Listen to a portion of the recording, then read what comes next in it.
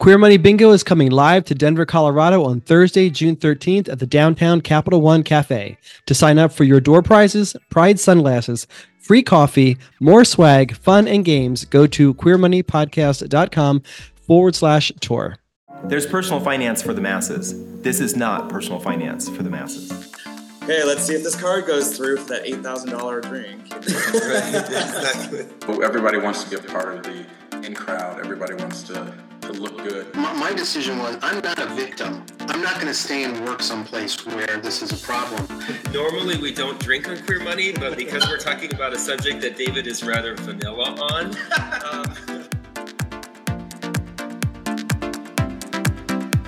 Grab a glass of wine because you're listening to Queer Money with the Debt Free Guys. This is the only show helping our community do more and be more by talking about money from the queer perspective.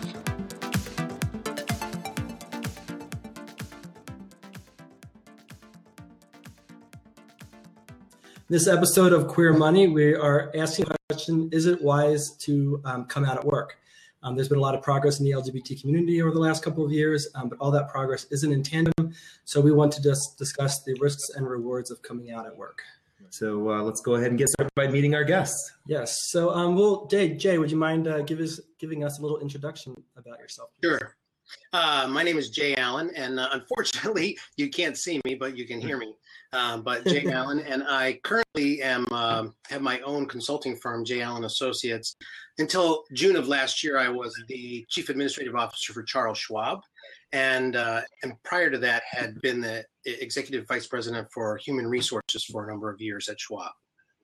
Awesome, thank you. We really appreciate having you. Thank you for coming on today. So, I should probably also say I'm also gay. And have been out at work since 1981. Wow, thanks. That's cool. Thank you. I can't wait to dive into that. Yeah, definitely. So, Dave, we'll give you the floor. Would you mind introducing yourself, please? Sure. Hi, I'm Dave Montes. I'm the executive director at One Colorado. For those who don't know, One Colorado is the state's leading advocacy organization for lesbian, gay, bisexual, and transgender people and our families. We are a statewide organization. You guys do a lot of great work, and we appreciate that. And we appreciate your time. We know you're very busy. You just came from the Capitol today, so. Yeah, thank you so much to both of you, not only for having me, but for what a brilliant idea to do this. So thank you both. Absolutely, thank you. So to get things started, Jay, you kind of alluded to it. Does any one of the four of us have a story they want to share about coming out at work? Well, I'm not really gay. I can tell by how mugshot you are. Most of my career has been in the LGBT advocacy arena. So I think, fortunately, I've always been out and have sort of, I think, had probably a different experience than a lot of people who do come out at work and have to have sometimes difficult conversations, sometimes accepting conversations. But sort of given the work that I do and the work that I've done for most of my career, I fortunately have not had to come out, quote unquote. Yeah. That's definitely a story. Go ahead, for Jay. A lot of us, coming out at work maybe happens along a continuum. You know, I had a friend way back many years ago. It'll tell you how old I am, but back when the Briggs Initiative was being debated in California, and he was a Spanish teacher, and he said, what do people think I do? I announced that I'm gay and said, okay, now let's learn Spanish. I think for me, I don't know that I ever came out at work. It's just, what I did instead was I fell in love. And it was my first real love. I'd fallen in love with him, and I thought what you did when you loved someone was you put a picture of them on your desk. And that's what I did.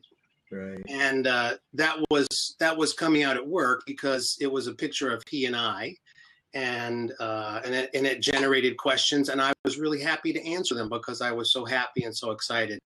And maybe I was naive, or maybe I didn't care, or maybe I was so in love that I wasn't thinking straight. But that was what I did. Mm-hmm. Gotcha. What happened was something quite different, but that's what I did. Right. Yeah, interesting. Well, that's similar to my story.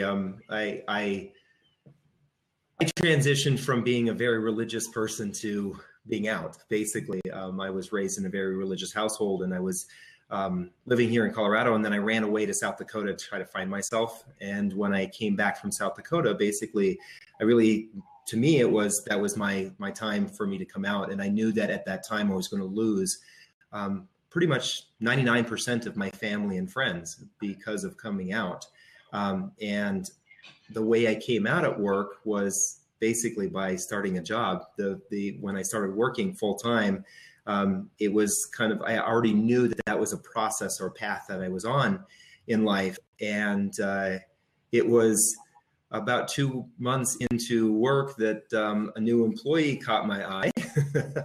And we started hanging out, and within a couple of weeks, everybody at work knew that we were gay because we were spending all of our time together. And it wasn't, like you said, it wasn't, and same with you, Dave, it wasn't necessarily that I announced to everyone, but it just seemed a logical transition for me because of the fact that I was spending so much time, or people knew that I was with this person a significant amount of time. And it just kind of happened. Which I guess I have to say I'm very fortunate that I worked for, back in 1996, so I worked for a company that it didn't matter, and lived in a state where it wasn't an issue either. Yeah, that's similar to my story. I was at Charles Schwab. That was my first real job out of college, and I never thought anything about it. I just came out. I never made it an issue. I didn't go to work with a pride flag on my back, but I also didn't hide it, and so it kind of came out organically. And I never had any experience of discrimination or anything. Yeah. So I find that interesting. So we have 4 gay men on the panel, and nobody really had a problem coming out. Right. Yeah. I mean, although I will say that David, you said that you came out in 1996. Colorado didn't pass its non-discrimination law until 2007. Right. So you were lucky. Had someone at work, I know the company, because there may have been some internal policies, but if there weren't, had someone at the company had a problem with you, they could have fired you just for being gay. Right. And that's the reality. Only 22 states have non-discrimination protections for gay and lesbian people, and only 19 of those 22 include transgender Americans. And so that is the reality for a large part of the LGBT population in the United States. Yeah, that's part. Sorry, go ahead, Jay. I said I wouldn't say that I had a problem in coming out. It was relatively easy for me to make the decision to be who I was. That is not to say that there wasn't a consequence. Mm-hmm. And even though I was working for IBM at the time, a big company, which even in 1981 had a non-discrimination policy, the fact was it really wasn't okay. At that time. A lot has changed now, but there clearly was a consequence that I didn't realize at the time. Yeah. And I think my career there plateaued as a result. It wasn't that anyone ever said, "We're not giving you a job because you're gay." It's just simply that I was never in the consideration set that I thought I should be in. Right. Gotcha. It's very interesting you say that, Jay, because I just read an article today that said based on a study that a woman has done, that in the UK, the average gay white man will spend about $54,000 in US dollars above normal, what a straight counterpart would spend to get the same career advancement. So the considerations may not be just whether it's discrimination, but it also could be financial. And that's part of the reason why we're having this discussion. And like you said, Dave, not every state, it's easy for an individual or legal for an individual to have the same protections. So that's part of the reason why we wanted to have this discussion, make it a little bit more open as to why we want to continue to have these conversations. Many of us who live in large cities and in states where it's very easy and comfortable, we may forget about our counterparts who live in states or work for companies that do not have the same protections. Yeah, I mean, I think you touched on something, David, that there are multiple forms of discrimination. It's not just hiring and firing. It's promotions, it's salary, it's there's a lot of different ways that discrimination within a workplace can play out. For example, in Colorado, we just did a study, and Colorado did a study a couple of years ago. There are transgender people in Colorado who have 4-year bachelor degrees and the same experience who are making half of what a non-transgender person with no bachelor's degree is making. Wow. When you look at the data, it really is just because they're transgender that they're facing that sort of discrimination. And while we have a state non-discrimination law that protects transgender people, but yet that is still happening in Colorado. Right. I would also add, I think it's important to add that, and I try to remember this, I've spent my career with large corporations, many of them Fortune 500 companies, most of them Fortune 500 companies. And there's a great divide in this country. I think that a lot of Fortune 500 companies have moved, not to say that some of the types of discrimination that Dave has talked about and I did, it's not just hiring and firing, doesn't occur at those companies, but they've made a lot more progress, faster than most states. But most people don't work for the Fortune 500. Right. Most people work for companies that have 5 or 10 people. And it's a very different proposition when you're in a small town and you're working for a small employer and you're in a state that doesn't give you protections, and that is your livelihood, and that's the way that you pay for your children's health care. It's a very different proposition. Right. It's so true. So considering all that, what can an LGBT member or queer member of the community do to protect themselves or to recognize that they're being discriminated against? If at the time, for example, Jay, you didn't know you were being discriminated against, how in hindsight would you recognize that? Well, I guess the only way for me to answer that is to say what I did. I mean, it became very clear to me that jobs that my boss actually thought I was ready for and qualified for, I wasn't being considered for. There was always a good reason why. And I concluded that it was pretty obvious to me that it was because I was gay. I also knew some people who worked fairly high up in corporate who said as much to me. And my decision was, and I want to be clear that I'm lucky in this regard. My decision was, I'm not a victim. I'm not going to stay and work someplace where this is a problem. I will go and find a job somewhere where it's not. Right. I had that option. Right. I'll completely agree with you there, Jay. It's interesting. It's what you're saying is very similar to these. I read 2 articles today that were very much about this in preparing for the show, and the one that mentioned the additional pay also talked about entrepreneurs and how entrepreneurs in the U.S. who are gay have migrated to the coasts primarily from the center of the country to the coast primarily because they feel that they can operate a business in a more progressive environment. And because of that, they've also created jobs in those areas. And it's just this feeling of comfortableness that has taken them to those parts of the country. And it kind of reminds me of the idea of cities of refuge, where that I think that those terms were kind of originally started when you think about the gay ghettos of New York or San Francisco or LA, where people felt like these were the areas that they could live in that were easy to protect them physically. And now then after that, they started moving on to the protections of being protected financially or legally by the state.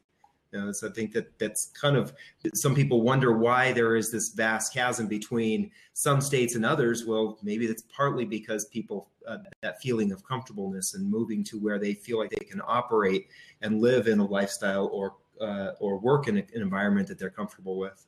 Mm-hmm. Yeah, I mean, I'll say that being anti-LGBT is not profitable. I mean, there's a reason the Fortune 500 companies have sort of led the charge on diversity and respecting diversity, because they understand that multiple viewpoints equals profit. Right. And so, I mean, you only have to look to Indiana and what happened when Governor Pence signed their religious exemptions law.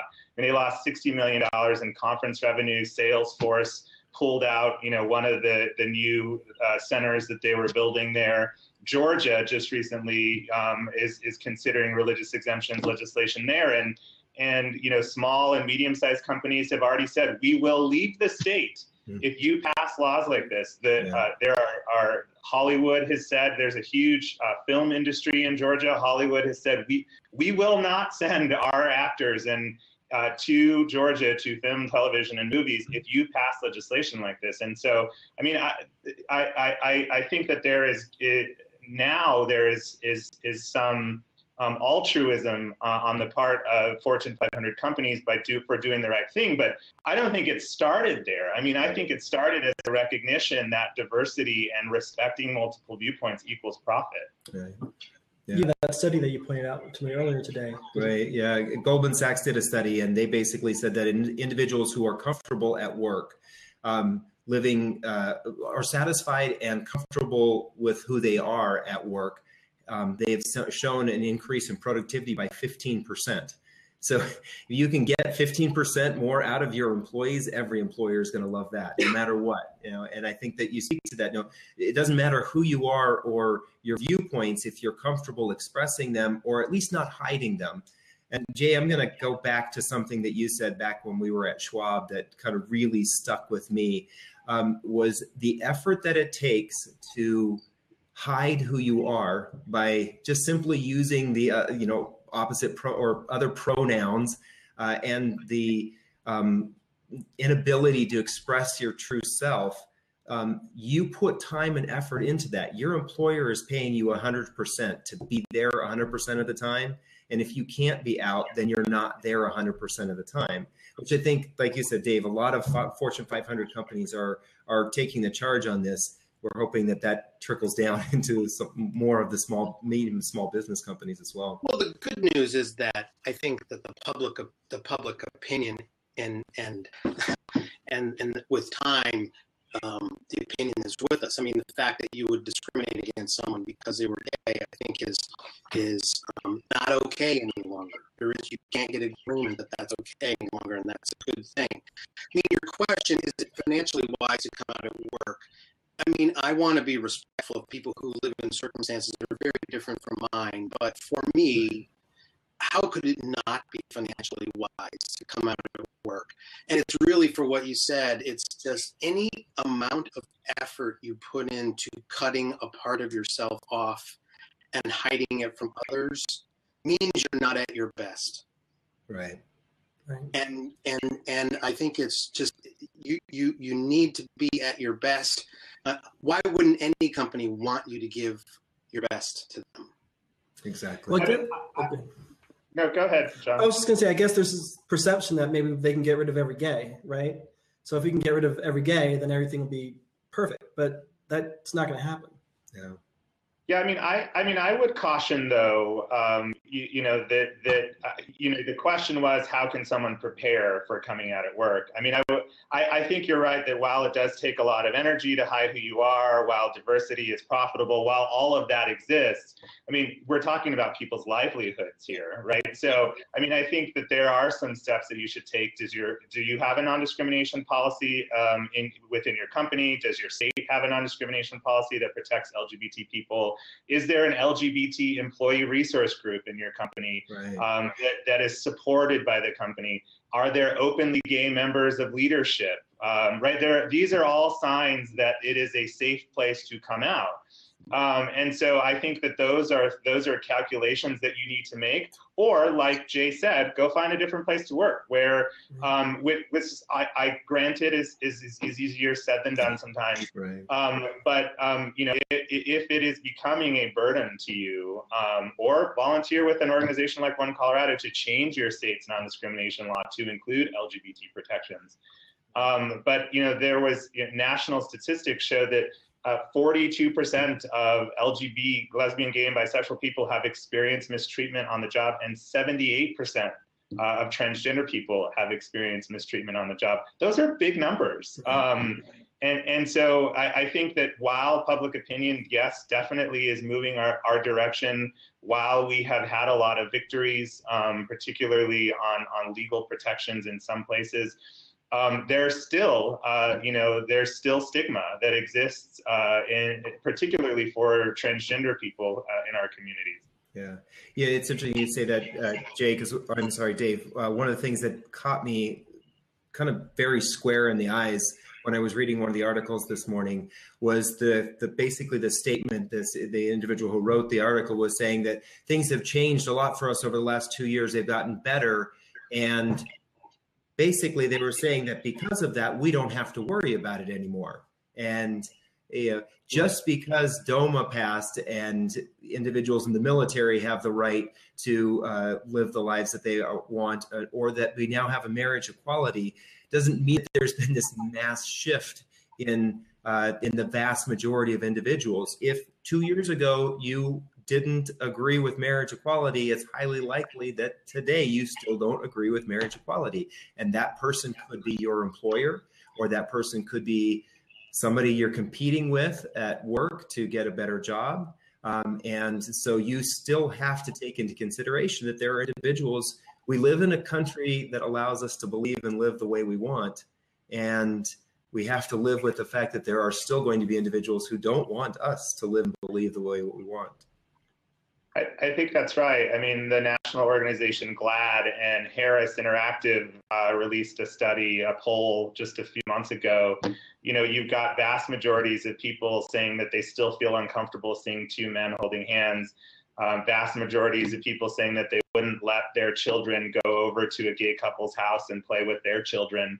So, the stigma is still exists. I think on marriage equality, we may have reached a tipping point. Recent polls in Colorado show us that nearing 70% support for the Supreme Court's ruling. So, I think it's issue by issue, but I think that there's still stigma that exists for the LGBT community, particularly for transgender people.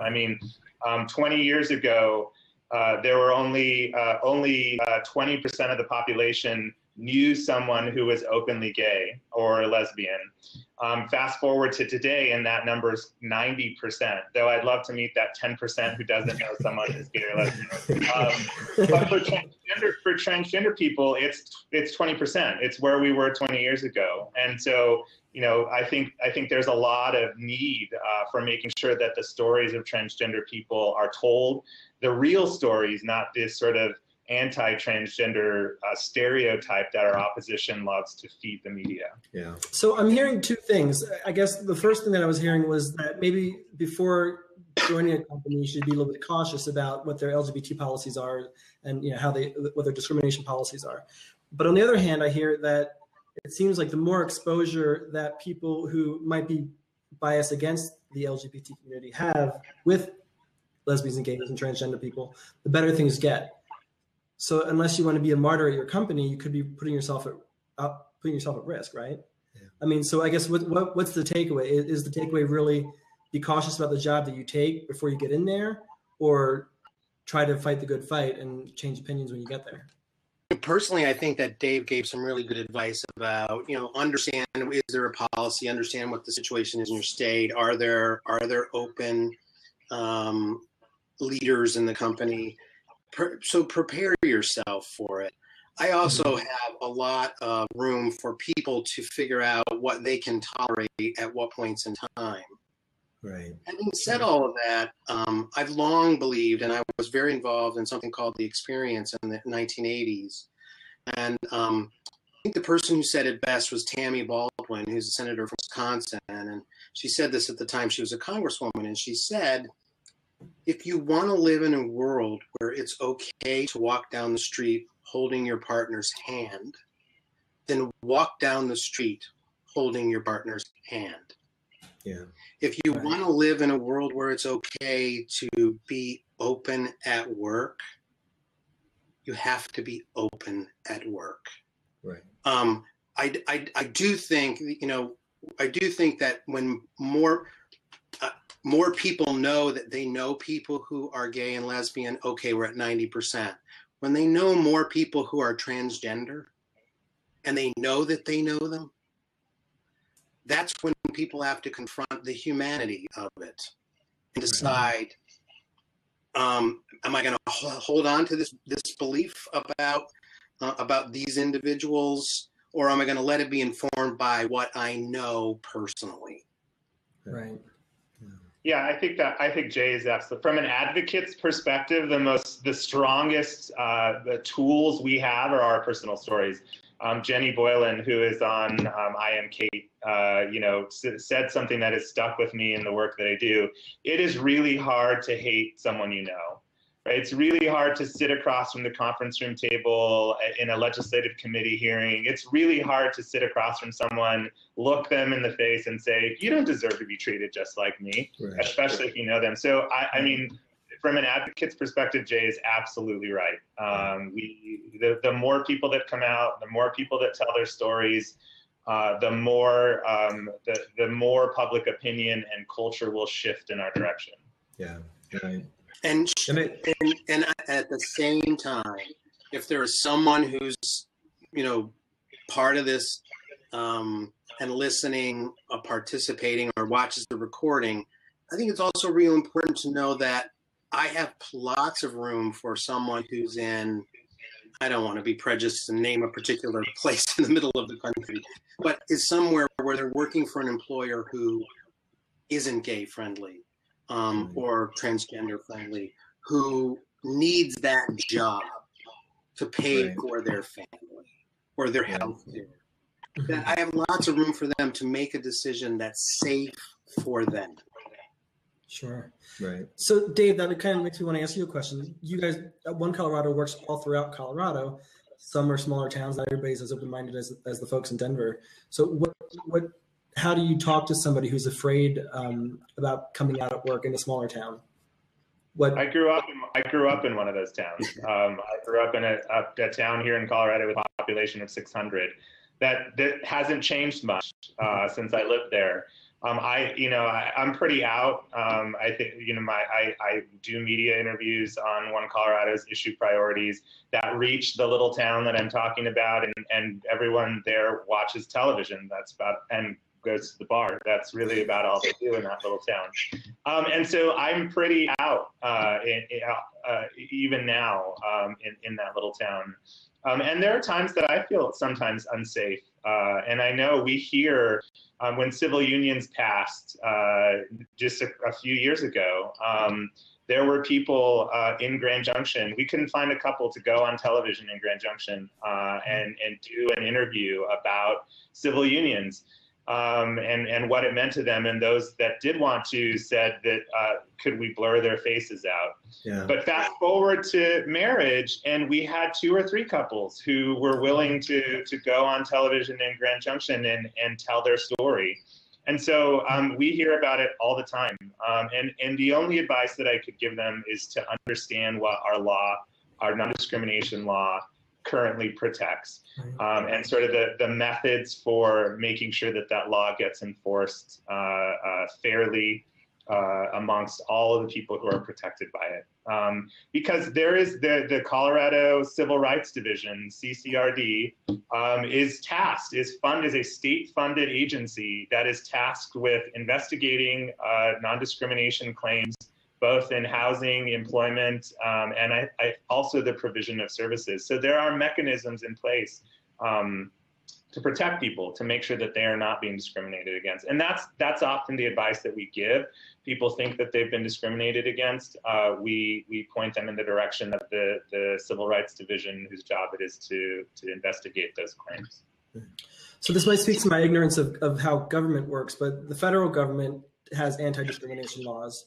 If you live in a state that doesn't have anti-discrimination laws, are there federal agencies that can help protect you in that state? There are no federal protections at the for LGBT people. And though there is a bill that has been introduced called the Equality Act that would add LGBT categories to the Civil Rights Act, which would essentially protect LGBT people housing, employment, services, and I think lending is the fourth category. And so that is for a lot of states like Mississippi or Arkansas, where the likelihood of passing a statewide non-discrimination law is pretty low given the conservative leaning of those legislatures. The Equality Act is our best shot at protecting LGBT people no matter what their zip code is. We are fortunate here in Colorado to have LGBT protections in our non-discrimination law. Sure, that's great. So I threw everybody a curveball earlier today. There was an article that came out on Bloomberg written by Jeff Green, and I was kind of perplexed by it. On one hand, I thought it was exciting. On the other hand, I see a lot of concerns and risks with it. But it seems to be that more and more companies, in the effort of trying to be diverse and open, are asking their employees about their sexual orientation, asking them to disclose that and document that. I thought it was kind of ironic that two of the companies that were mentioned in the article were both financial services firms, but I guess it's also a Bloomberg article as well. So I wanted to throw that out there and see what your opinions were. I can see risks and rewards to both sides. Jay, do you have any thoughts on that article? Well, I'm aware of the discussion that's gone on for some time about collecting information about your employees, whether they're LGBT, and asking them to voluntarily do it. Me personally, as an HR leader for many years, I guess my approach to the data that we collected was, I always felt we shouldn't collect any data that we didn't need. Mm-hmm. And that really actually has, for me, that isn't about LGBT issues. That's about a whole host of things. If I need a certain amount of information as an employer to either pay you or comply with the law or run my business efficiently, okay, collect it. Yeah. If I don't, why am I collecting? And I don't know. This is a tough one for me. I hear that they want to be able to frame benefits and use it to actually help them in recruiting. But I'm not. I have to confess, I am not comfortable with companies collecting information that they don't really have any reason to collect and store. Interesting. So is there a way to craft those policies without getting that data then? To make a more LGBT or sexually inclusive company? There have been for years. Yeah. There have been for years. I mean, the fact is most companies, and Schwab was certainly included, had an employee resource group. They had leaders who were out. At one time, they had many more than they had perhaps today, but they had leaders that were out. They could do this. They could do the arithmetic as any of us can do and figure out that if we have a company that has X number of people, we are likely to have this representation of lesbian, gay, transgender, and bisexual people in it. And if we want to be an inclusive employer, what should that look like in terms of our policies and practices? Right. So I don't think it handicaps you to not collect that information. And I think that they mentioned it in here, but I'm particularly sensitive to this, the data security risk that exists. The amount of information that's collected about us and how safe it is. Hey, I don't know who's going to use it for what. Right. If you don't need it to run your business, don't collect it. Right. They can breach Target or some of these other massive corporations, what makes them believe that they can't get into pretty much anyone's. Yeah. Go ahead, Dave. Well, I mean, I agree with Jay. I mean, I think the only benefit that I saw in the entire article was that it was a bragging right for the companies that were collecting that we have this many LGBT employees, which is, I think is great that they're proud of that. But I mean, I think you can get that bragging right without having to collect the data. Right. And you can make your internal policies consistent with fairness and equality for all your employees without collecting that data. The LGBT Community Center here has a great program that they're just rolling out that for a fee. They'll go into a company and they will train them and teach them and talk about how to make their policies as LGBT friendly as possible. The Human Rights Campaign has their corporate equality index. Mm-hmm. So, I mean, there are already tools in place and trainings in place to get to a company that is LGBT inclusive without that data existing. Right. Yeah, I think in the last couple of years, just seeing, for example, the commercials from Campbell Soup, or I think it was Payless Shoes, and then one recently from Mass Mutual. If you're really looking for those bragging rights, connect with your community through the means of connecting with your community. And that's either by advertising to them or supporting the organizations that support that community. And, that's one of the things John and I have done. We've gravitated towards those companies when we are looking for companies to partnership with. We gravitate towards those ones that are already putting themselves out there and saying, we're firmly standing behind you as a company. Sorry, Jay. Yeah. And I think something Dave said earlier is actually far more important than giving me a number that says, in this company of 200,000, I have X number of LGBT employees. And that is, do you have visible leaders who are gay? Yeah. Who are lesbian, who are transgender? Do you? Are you supporting the issues that are important to the LGBT community? Yeah. Are you present at those kinds of organizations? I got to tell you, that's a whole lot more important to me than you telling me you got X percent. Right.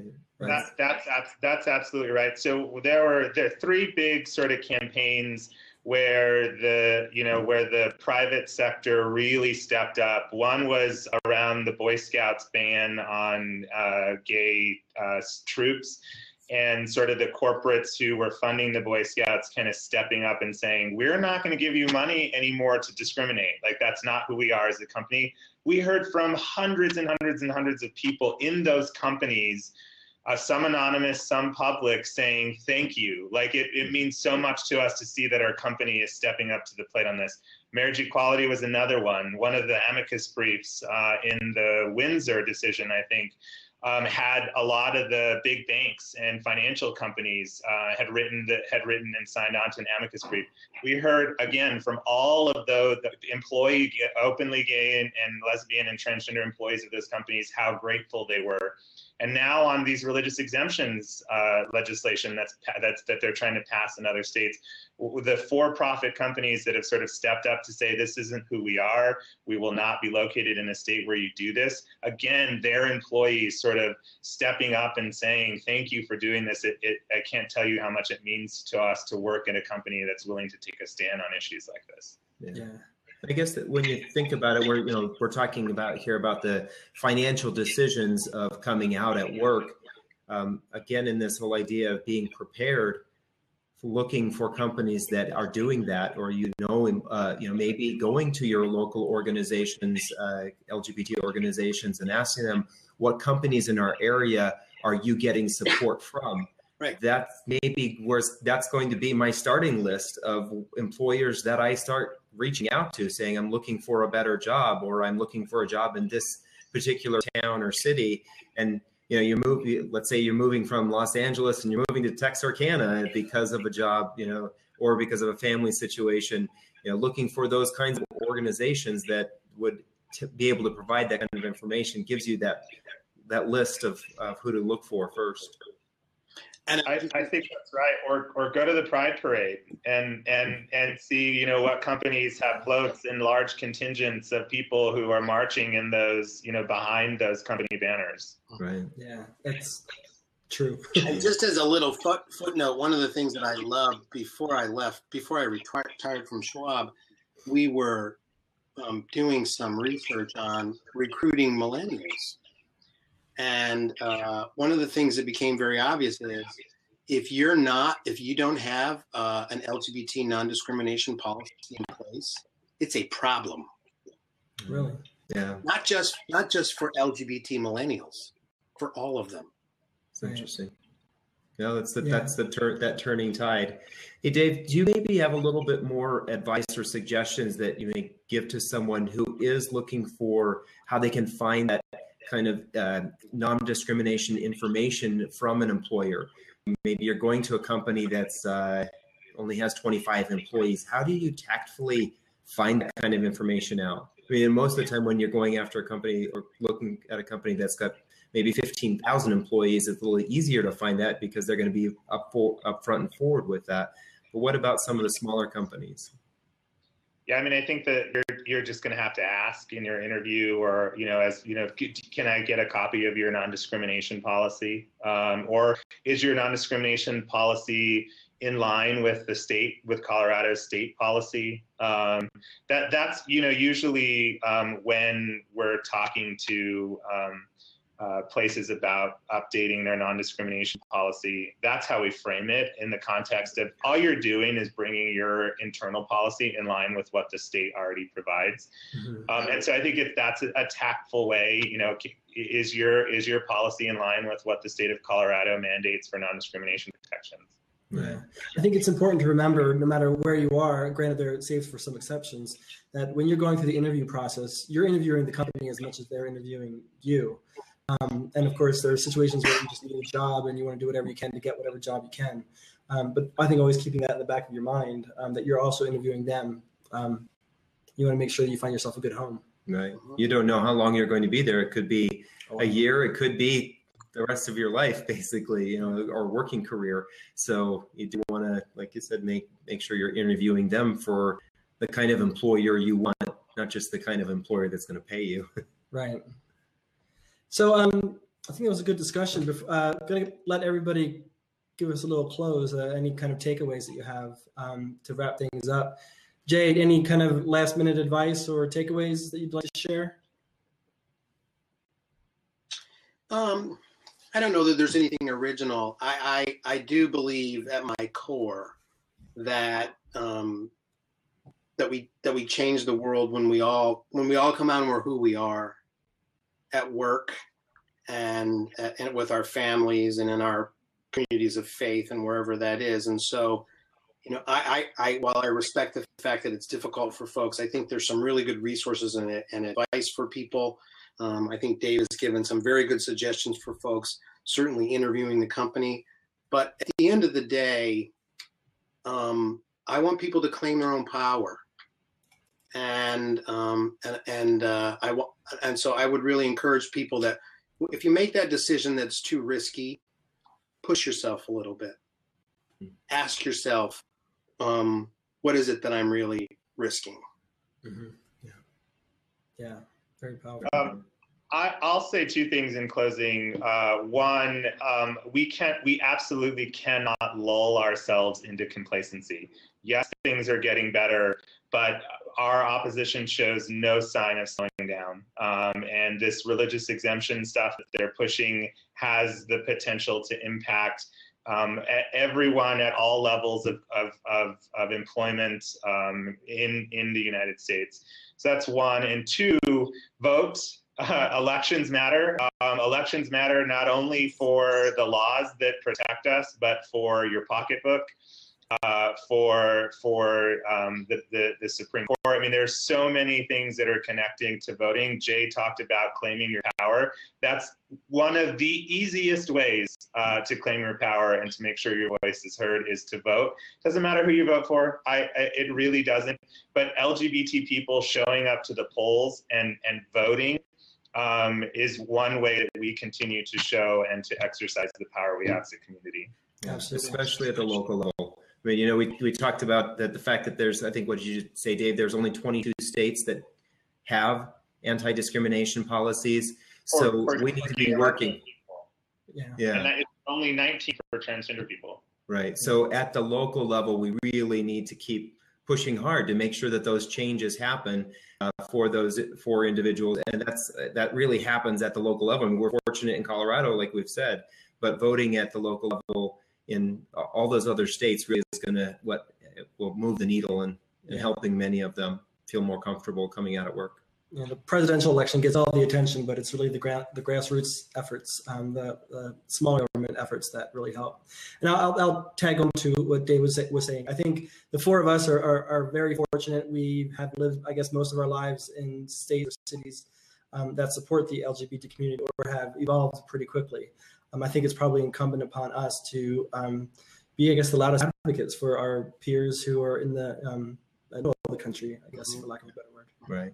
Or for those who maybe work in industries that it's not generally considered okay to come out. I mean, they still may live in states where there are anti-discrimination laws, but working in industries where it's still not okay. I mean, I think about, oil and gas, especially, it has a stigma around it. So there are certain industries that people may not feel comfortable coming out, and so we do have to support everyone we can. Yeah. It's interesting that you bring up oil and gas. We are actually doing some work with some oil and gas companies to highlight the stories of LGBT people who work in the energy industry as a way to soften, I think, internal to the energy industry, how people view LGBT protections. As I said before, it's hard to hate someone you know, right? So when they know that there are people in their sector, in their companies that are LGBT, it makes them stop and think, oh, wow, maybe this issue is an issue that our company should be caring about. Mm-hmm. Yeah. And we really appreciate both Dave and Jay sharing their comments with us. It's great to have the stories. And that's one of the reasons why we have Queer Money, is to tell those stories. We'd like, obviously everyone loves a good story, and but it's that carrying of those stories forward and being able to impact change. That's really kind of what our purpose is. Absolutely. So definitely thank you, Jay, for joining us, and thank you, Dave, as well, for joining us. Okay. We just serviced you. Now you get to service us by subscribing to this podcast on iTunes and signing up for the Queer Money Lifestyle newsletter at queer.money. Well, I'm not really gay. Would help me if I had a personal chef made all my healthy meals for me. Right. So instead, I'll have a Snickers tonight for dinner. The other end, I like the butts. So.